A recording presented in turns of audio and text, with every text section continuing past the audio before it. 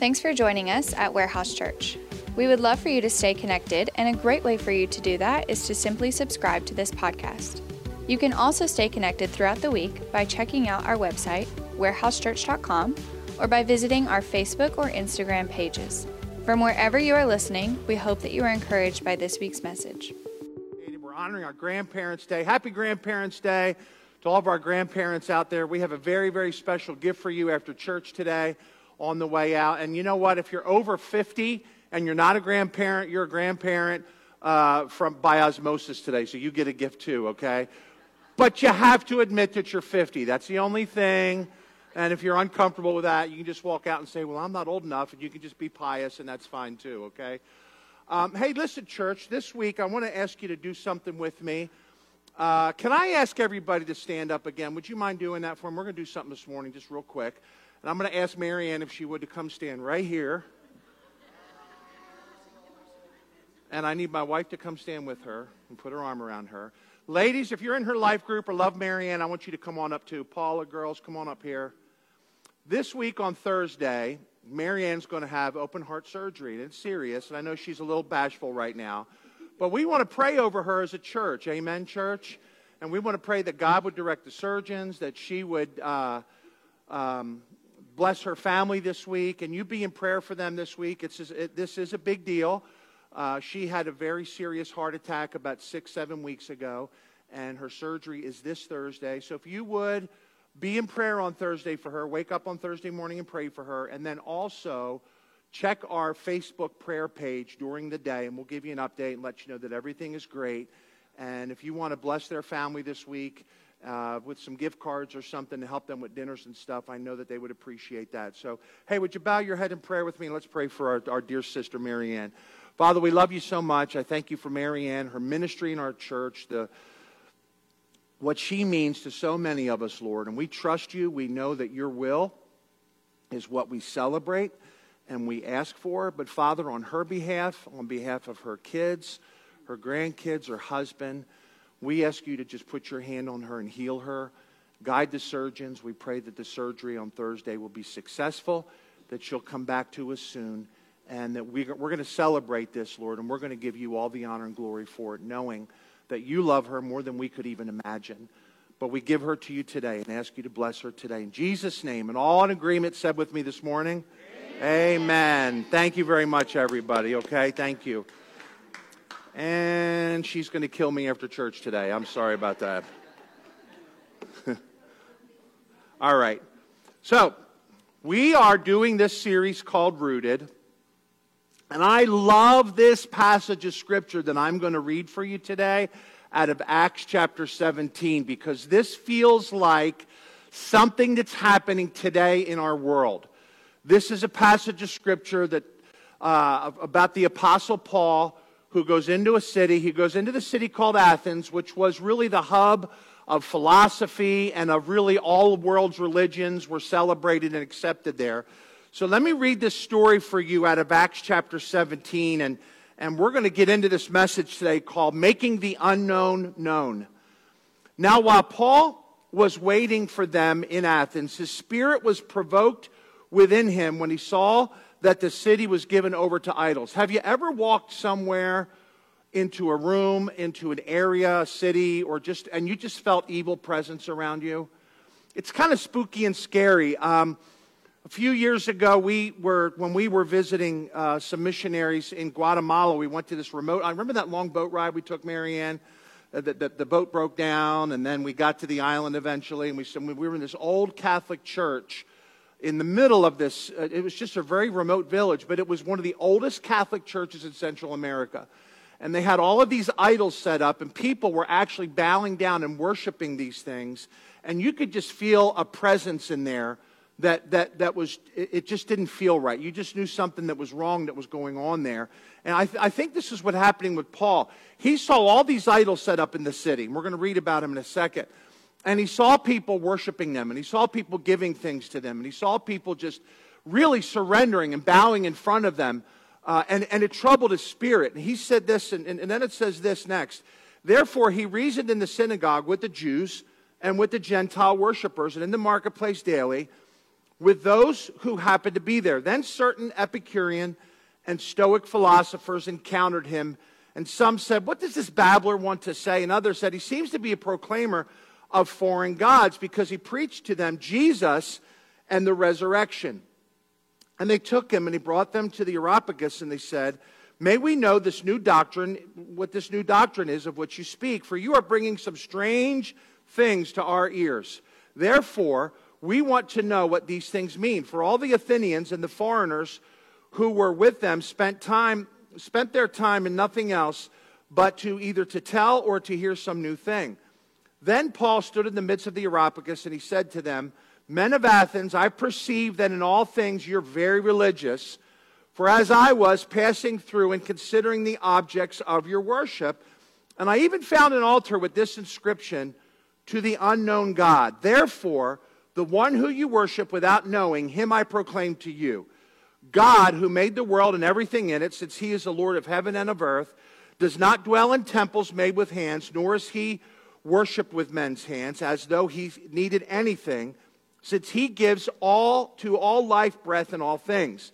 And as he has made known from one blood every nation of men to dwell on all the face of the earth, and has determined their pre-appointed times and boundaries of their dwellings, so that they should seek the Lord in hope that they might grape for him and to find him.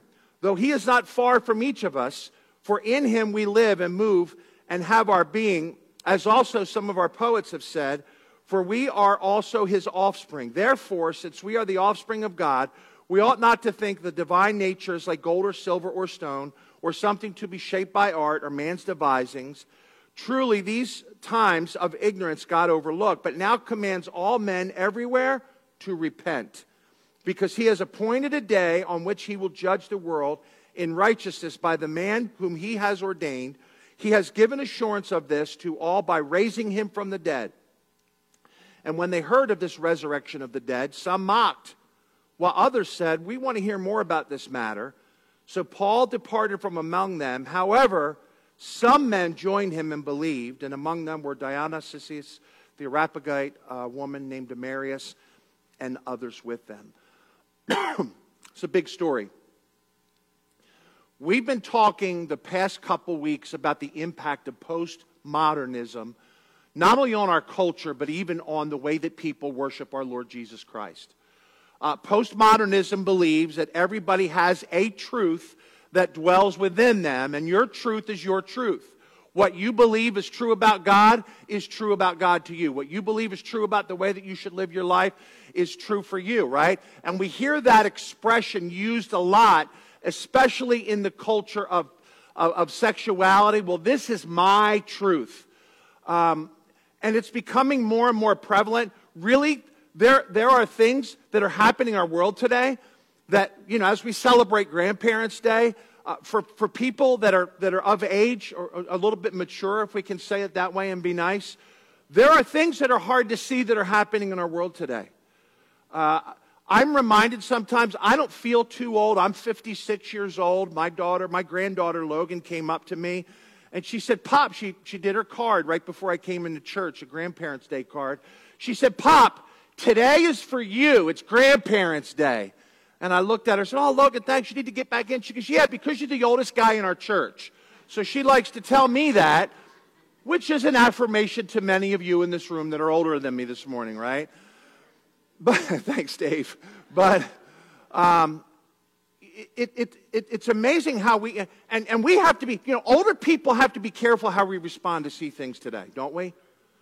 I was in a store yesterday, or not yesterday, it was on Friday. We were with Emily on her birthday. We went down to help her kind of clean out her apartment. I want to thank you all so much for the love that you gave to my son-in-law and my daughter last week. They were very moved by the graciousness that you extended towards them. A lot of people gave them gifts and things like that. It was a tough week for them last week. This week, Kim and I went down to clean their apartment out for them, and it's destroyed. She lost probably 70-80% of her clothes. And even worse than that, she said, "Dad, it's not my clothes. It's all my sneakers," because she's a sneakerhead. And so we went out and bought her some sneakers this week and got to spend some time with them. But we were in this store, and she was picking up some shoes, and it was her birthday. And, I'm doing the exercise all day long, right? Pulling out my wallet while she's getting some stuff. And you mom and dads understand that. And a young man came up to the counter to wait on me. And I didn't make a real clear-cut connection with him. But I just looked up and I said, "Hey, bud." And he just got this super-duper offense look on his face because he was transgender. And I don't want to be somebody that has a judgmental tone about them, right? I don't want to roll my eyes at somebody that are different than me. I don't want to be a jerk representing Jesus Christ. And we've got to be careful of that, church, and I'm saying that as somebody who was confronted this week by it. This dude had sugar shorts on that were so high, it looked like he was wearing bikini bottoms as jean shorts. I'd never seen a guy wear shorts shorter than this before. And I'm like, "Hey, don't make a look, don't do this, the fingernails, the makeup, the jewelry and stuff like that. Be cool. Because what if I would do something that would inhibit the opportunity for me to share with this guy about Jesus?" Right? We said last week, the Bible teaches us that the natural man, that means the unsaved human being, does not understand the things of God because the Holy Spirit doesn't live inside of them. But we as Christians, at times, act very offended by what those people do. I'm not just talking about transgender and this and this. I'm talking about anybody that has a different lifestyle than what you would say is a Judeo-Christian, ethical, church background lifestyle, right? We get offended. I remember as a kid growing up in church that I gasped when one of the deacons in our church was getting a divorce, right? And they did, and when they got a divorce, they went to a different church because they got a divorce, and that was just like the biggest thing in the whole world 50 years ago, right? And now, and I'm not saying, listen, if you're divorced, we're glad you're here. If you're red, yellow, black, or white, you're precious in His sight. If you're with a man, I don't care who you are, if you're here, we're glad you're here. Amen. And we don't stand in judgment of everybody, but what I'm going to talk to you about today is declaring this person, this God that is really unknown to our world today. He's really unknown to our world today. And we have to be so careful as followers of Jesus Christ that we are elevating Him and not ourselves. Because we can be very, very guilty at elevating because we know the truth, right? I mean, we really do know the truth. And sometimes there's an arrogance that comes along with that. Well, I know, you don't know, and hey, I'm sorry to say this, and I've heard church services like this. I've heard people speak about this. It's not that I'm better or worse, but if you don't know Jesus, you're going to hell, and I'm not. And it's almost they're saying that in a way where I'm better than you are, so you just better deal with it. And that can't be the posture that we have when we're speaking to the people in our world that need to find and follow Jesus Christ. Right? And so as we've been thinking through a lot of those things, I'm really going to give you a strategy today that Paul used when he would share with people the gospel of Jesus Christ. In 1 Corinthians 9, in verse number 22, Paul makes a statement. Now, he's describing the freedoms we have in Christ, right? There was a big thing in 1 Corinthians that Paul talked to the church at Corinth about when he was talking to them that there were Gentile believers and there were Jewish believers. And this was a conflict in Galatians, this was a conflict in 1 Corinthians, and in 2 Corinthians, and even with the Apostle Peter later on in the New Testament. But what had happened was, people would be worshiping false gods, and they would make animal sacrifices like the Jews made to God Himself, to God our Father, that they would make these sacrifices on the altar. So these people were making sacrifices of bulls, of goats, and this and that. And when they would sacrifice them and burn it up to whatever god that they say existed, they would then take that meat to the marketplace that they just cooked basically on an altar and sell it. And the Jewish Christians, follow this now, were offended at the Gentile Christians because they bought this meat that was on sale. I mean, literally, that's what happened. This meat was a little bit cheaper because it was second-hand meat that was used from offering of idols. And these Gentile Christians were like, dude, I've got a family to raise. How many of you go to the discount area when you're buying meat or going to the grocery store sometimes, right? My wife makes a beeline there. We got to see what's on sale. We got to see what's on sale. Why? Because I want to see what I'm going to cook for you this week. And I'm like, you know, when I'm going cooking, when I'm going to buy meat for us to cook, I'm going to Central Market and I'm going to the bougie section. But we'll do that for you. I'm okay with that, right? But that's exactly what the Gentile believers were doing. And Paul said, listen, it's not, and Jesus said this too, it's not what goes into you that makes you holy, it's what's coming out of you that makes you holy or unclean, right? It's what's coming out of you. But Paul also shares this strategy of witnessing in 1 Corinthians when he says this. He says, to the Jews, I could play the Jewish game and live like the Jews. Like, I get it. I was a Pharisee of Pharisees. I was as religious. He was like the number 2 Pharisee of all the Jews of his time. And he was in line to be the big chief head Mufasa of all the Pharisees, okay? And so he knew all the religious jargon. And Paul had a strategy even on his missionary journeys where the first place that he would go, because he had a heart for his kinsmen, the first place that he would go is to the temple and proclaim Jesus Christ, okay? And Paul had a heart for the Jewish folks. He says, to the Jews, I'm going to talk the way Jews do, and I'm going to act the way Jews do so that I can win some Jews. That's what he said in 1 Corinthians 9. And then he says this, as a Roman citizen, right, and this was a big, big deal in the book of Acts, he says to the Gentiles, I could become a Gentile, I could talk like the Gentiles, I can act like the Gentiles without compromising my belief system for this reason, because I want to win some Gentiles to Jesus Christ, right? And then he says this statement, I have become all things to all men just so that some will come to know Jesus Christ as their personal Savior. So he lays out this strategy. So, okay, let's go back to the story here we read out of Acts chapter 17. Paul's in Athens. He's talking to all these philosophers, all these religious people. Specifically, it's mentioned in this passage of Scripture were the Epicureans and the Stoics. Now, the Stoics that were mentioned in this passage were a lot like maybe what smarter philosophy people would teach today. The Stoics were people that believed that obtaining knowledge is the highest value and seeking to live out good virtues. And that's honorable, right? We want to learn a lot, and we want to be virtuous in our living or live a moral lifestyle. And that's really a philosophy that's taught in a lot of our colleges, even liberal arts colleges that are super duper liberal. They teach you obtain knowledge, obtain knowledge, obtain knowledge, and just live the best life that you can. Not necessarily a bad thing, but it certainly is a big gap, if you will, when it comes to having a relationship with God. And then there were the super duper crazy ones, the Epicureans. The Epicurean philosophers believed whatever you got to do necessary, avoid pain. I'm not against that necessarily, okay? Like, I'm the guy that goes to the dentist. I want the laughing gas and the needle. Like, I want the whole thing. I don't want to feel none of it, right? That's Epicurean. We're going to avoid pain at all costs, and one of our core values is to seek as much physical and sexual pleasure as possible. Well, that doesn't sound too far from what's going on in our world today, does it? You with me? You tracking with me? You say, I don't know if I should say yes or no because people think I'm a horn dog. We're just talking about the world, so just hang with me for a second, okay? So like ancient Athens, here's the first thing I want to tell you today. We live in a world where God is unknown. We live in a world where God is unknown. Some people will say God's names. A lot of people use God's name in vain.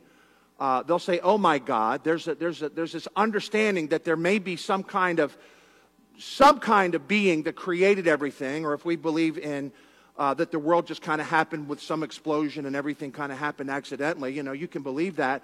But we do live in a world today where God is unknown. Paul said that in this when he was talking to the Epics and the Stoics and the Epicureans.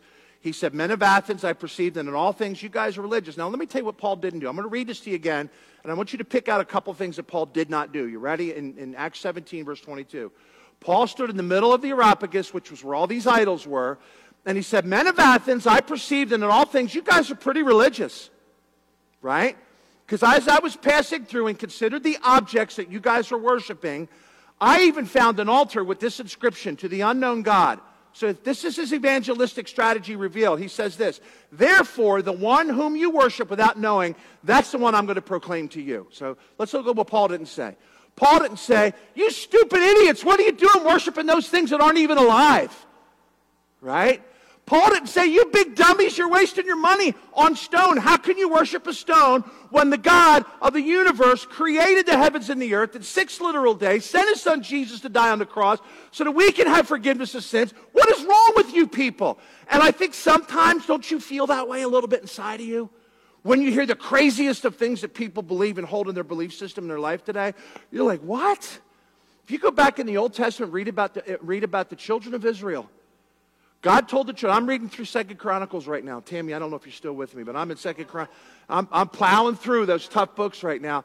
But I read about how God told Solomon, after Solomon does all this, I mean, Solomon was the richest man that probably ever lived. God told Solomon, this is all yours and will continue to be yours if you don't turn your back on me. Don't turn your back on me. Don't believe what these other nations are teaching, because here's what happened to God's chosen people. They started believing what other people did. They brought all these false gods into their home, even so much that they sacrificed their own babies into the fire, believing in nothing. But Paul didn't come across real judgy with them.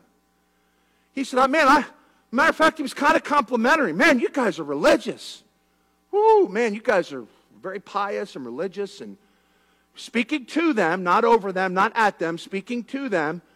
He said, hey, there's an altar over here. So you have Diana, the goddess, you have this goddess, you have this god, you have this god. Some of them were actual body parts that they would worship, and we won't even get into that. But all these things, and Paul's watching this, and then there's this altar with nothing on top of it, and just to make sure that they got all the gods covered, right? They got the god of this, the god of this, the god of this, the god of this, and here's this altar, it says, to the unknown God. You know what that's like? That's like saying, well, you know what? Just in case we're missing somebody, that one belongs to you, right? So Paul says this, you guys are very religious. Man, I see all this going on here in this temple of this. You see this altar right here says to the unknown God? I want to tell you about him today. So he had their attention, because earlier he was talking about the resurrection, and earlier he was talking about Jesus. So what was Paul's strategy? He declared to them the unknown God, and here's what he did. He started in the beginning. Started in the very, very beginning. Acts chapter 17, verse 24, he says, God who made the world and everything in it, since he is Lord of heaven and earth, does not dwell in temple made with hands. He started very beginning, Genesis chapter 1. In the beginning, God created the heavens and the earth. That's where he started. He wanted them to understand that everything that is and everything that exists is because of God. He was declaring the God that they didn't know to them. He started at the very beginning of Scripture. Here's number 3. And he also wanted them to know that God is bigger than anything that man has ever made. God who made the world and everything in it, since he is Lord of heaven and earth, doesn't dwell in temples made with hands. Nor is he worshipped with men's hands, as though he needed anything, since he gives to all life, breath, and all things. You know what he was saying? God is bigger than any of us, and none of us is God. And you know what? And we say that, as Christians, of course we believe that. But don't we sometimes take God's place in our own lives and the lives of others sometimes? Where we have this almost a messianic complex where we want people to depend on us instead of depending on God, right? And Paul wanted all these philosophers to understand something that day, that God is bigger than all this. He's bigger than this arena with all these weird shaped idols that you guys are worshiping. He's bigger than Athens. He's bigger than Greece. Man, I can't, you know when you talk to somebody that traveled real far, sometimes it's kind of impressive hey, where are you from? Like I got to speak to some people in Florida that were actually from the UK, which isn't a big deal anymore because the way we all travel. But we got to talk a little bit about the Queen and the passing of the Queen and the impact that has on the whole world, and had a really nice, engaging conversation with somebody about that. And that was really neat to talk to somebody like the day that the Queen died about that, right? And you can imagine somebody in Athens talking to a dude that was from Jerusalem when it was very, very, very rare in that day for you to travel like that. You didn't go online, buy a ticket, fly the net, like we did when we saw Emily last week. I bought my airline tickets like last Monday or Tuesday. We used some miles up. And we went on Wednesday, and we flew down there. And you flying to Orlando, man, that's a gigantic airport, right? A lot of foreign people there, a lot of everything was there. We go see her. It's a very, very diverse city. It's not a big deal to travel like that. But back in the Bible days, when you had to get on a boat for 2 or 3 weeks at a time, where are you from? Jerusalem. Jerusalem? Where's that at? That's like on the other side of the world, isn't it? Yeah. But how can that be? You know, I mean, this would just be a very startling thing to them. And here's Paul trying to connect with these guys and teach them that God is bigger than anything that man had made. Here's the next thing. Man had a distinct, intentional beginning, and that was God. And that's what he wanted these guys to understand. He has made from one blood every nation of men to dwell on the face of the earth and has determined the pre-appointed time and the boundaries of all their dwellings. Number 5, man has an instinctive desire to know God. And Paul spoke into that day. You guys are here to worship all this stuff. You're very, very religious people.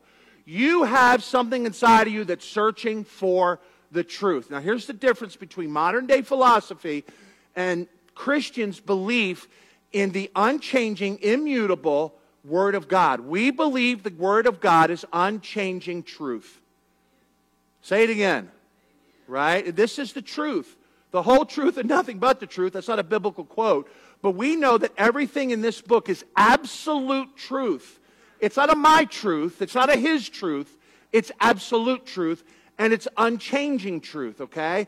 And because these guys had a desire to have some kind of relationship with some kind of God that existed, he said this in verse number 27, so that they should seek the Lord in the hope that they might grope for him and find him, though he is not far from each and every one of us. Listen to what it says in Psalm 145:18. The Lord is near to all who call upon him, to all who call upon him in truth. I love what it says in Hebrews.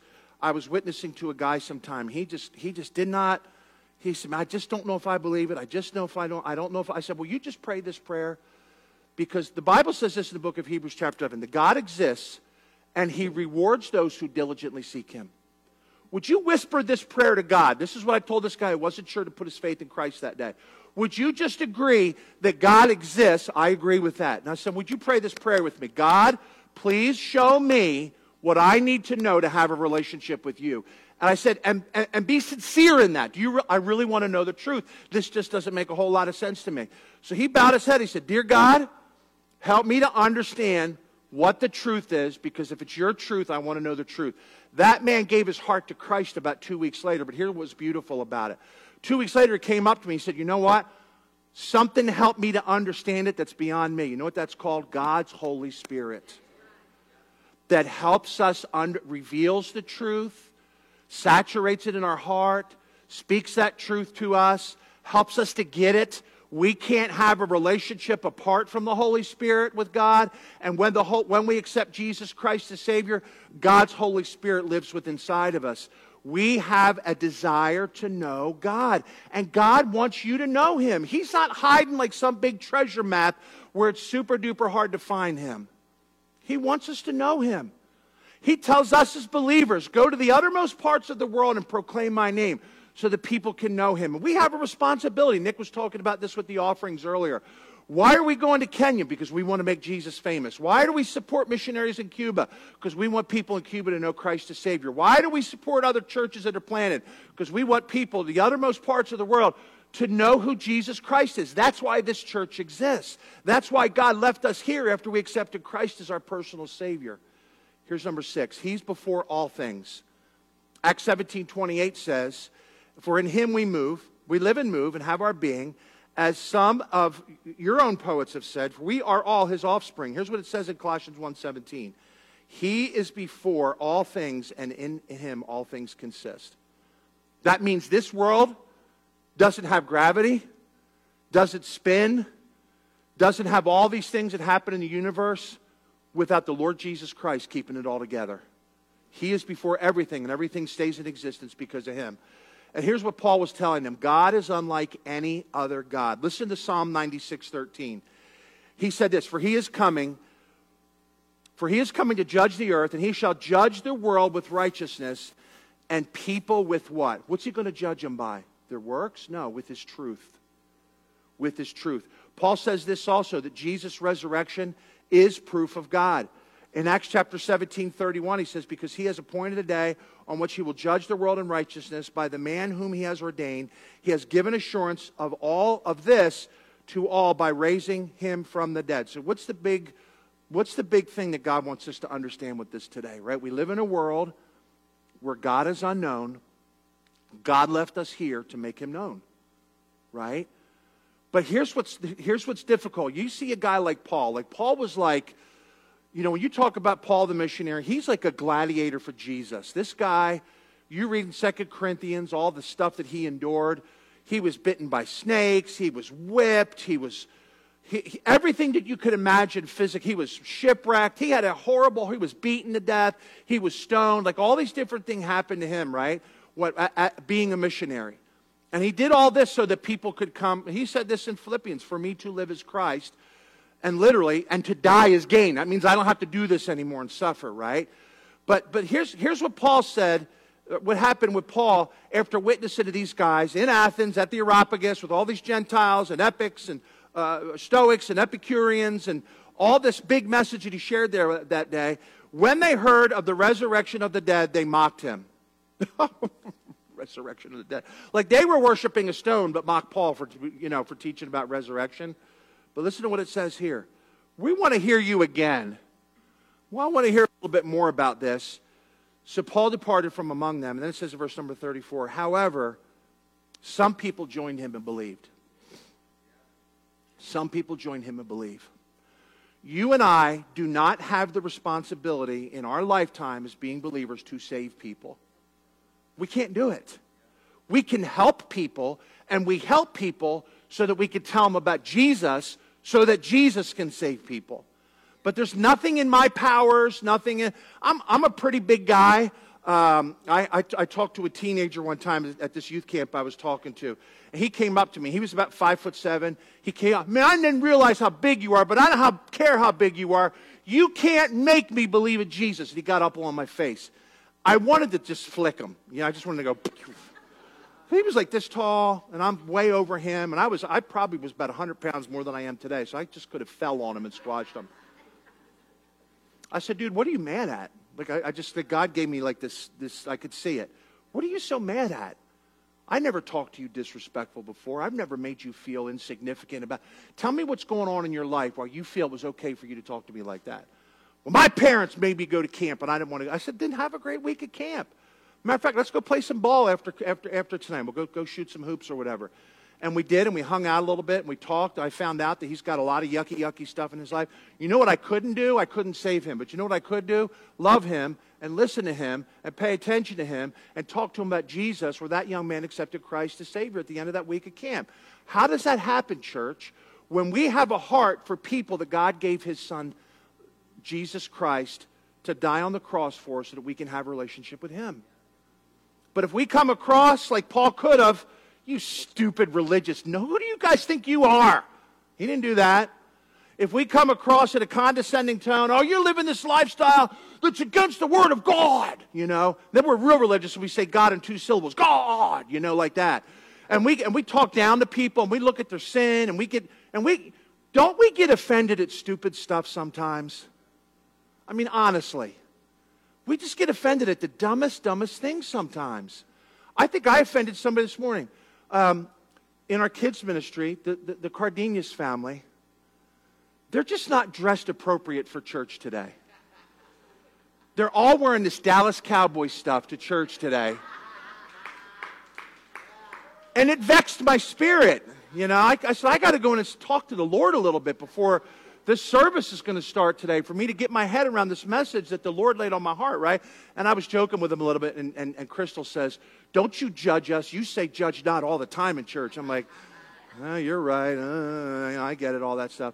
But sometimes we have to guard our hearts and guard our emotions and stop getting mad at people for doing things that they don't even know is wrong because they don't have a relationship with Jesus. You can't get mad at somebody that doesn't know. Now, yeah, there's some things, like I get offended, like if somebody comes up and like starts spewing like super duper foul language, I grew up with that, so that stuff doesn't bother me all the time. But when somebody's like dropping the F-bomb and saying God's name in vain real ugly around my wife or my kids, I'll just say, hey, man, you know what? We got ladies here. Let's clean it up a little bit, you know. I don't want to be a jerk, but you're better than that. You know, I don't yell at them, and I'm not a jerk to them. But it's funny how sometimes we let all this surfacey stuff, oh, I would never. I'm a follower of Jesus. I don't live that lifestyle. I don't do that stuff. And maybe God has you in their life to love them in such a way where you may be the person that's their link to Jesus. But if you're ugly about it, you're going to miss the opportunity. Paul went to every city and he saw these opportunities. He was a little disappointed in his ministry sometimes. Paul even said this, I wish to God that all of my kinsmen would understand what I'm talking about, even so much that I would sacrifice myself and spend eternity in hell so that they would all come to know Christ as Savior. It really bothered him. It bothered him. And you know what he did? Every city he went to, right to the synagogue, Jesus, resurrection, he came, the fulfillment of Scripture, and he knew the Old Testament so much that they knew he was knowledgeable. And then he connected Jesus with the Old Testament and Isaiah 53, told him about Jesus, and most of the Jews were just like, eh. But the Gentiles were like, we want to hear about this Jesus. And he had a better ministry with the Gentiles, even though he never lost his heart for the Jews, right? But every opportunity he had, every city he went to, every venue he was in. When he was in jail, he would proclaim Jesus. When he was on a ship getting ready to be shipwrecked, he would proclaim Jesus. When he was walking down the road and talking to people, he would talk to them about Jesus. And I look at everything we do every single day.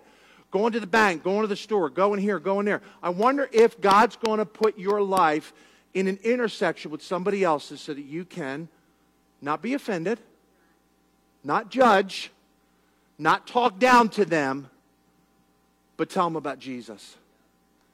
I walked out of that store. It was called Tilly's.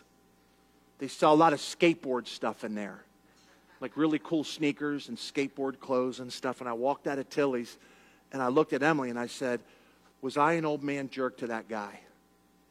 She said, Dad, he looked crazy. And I said, I know that. But was I an old man jerk to that guy? She says, no, you did not react when you saw him. I said, everything inside of me was going, ah! Like I just wasn't ready for it.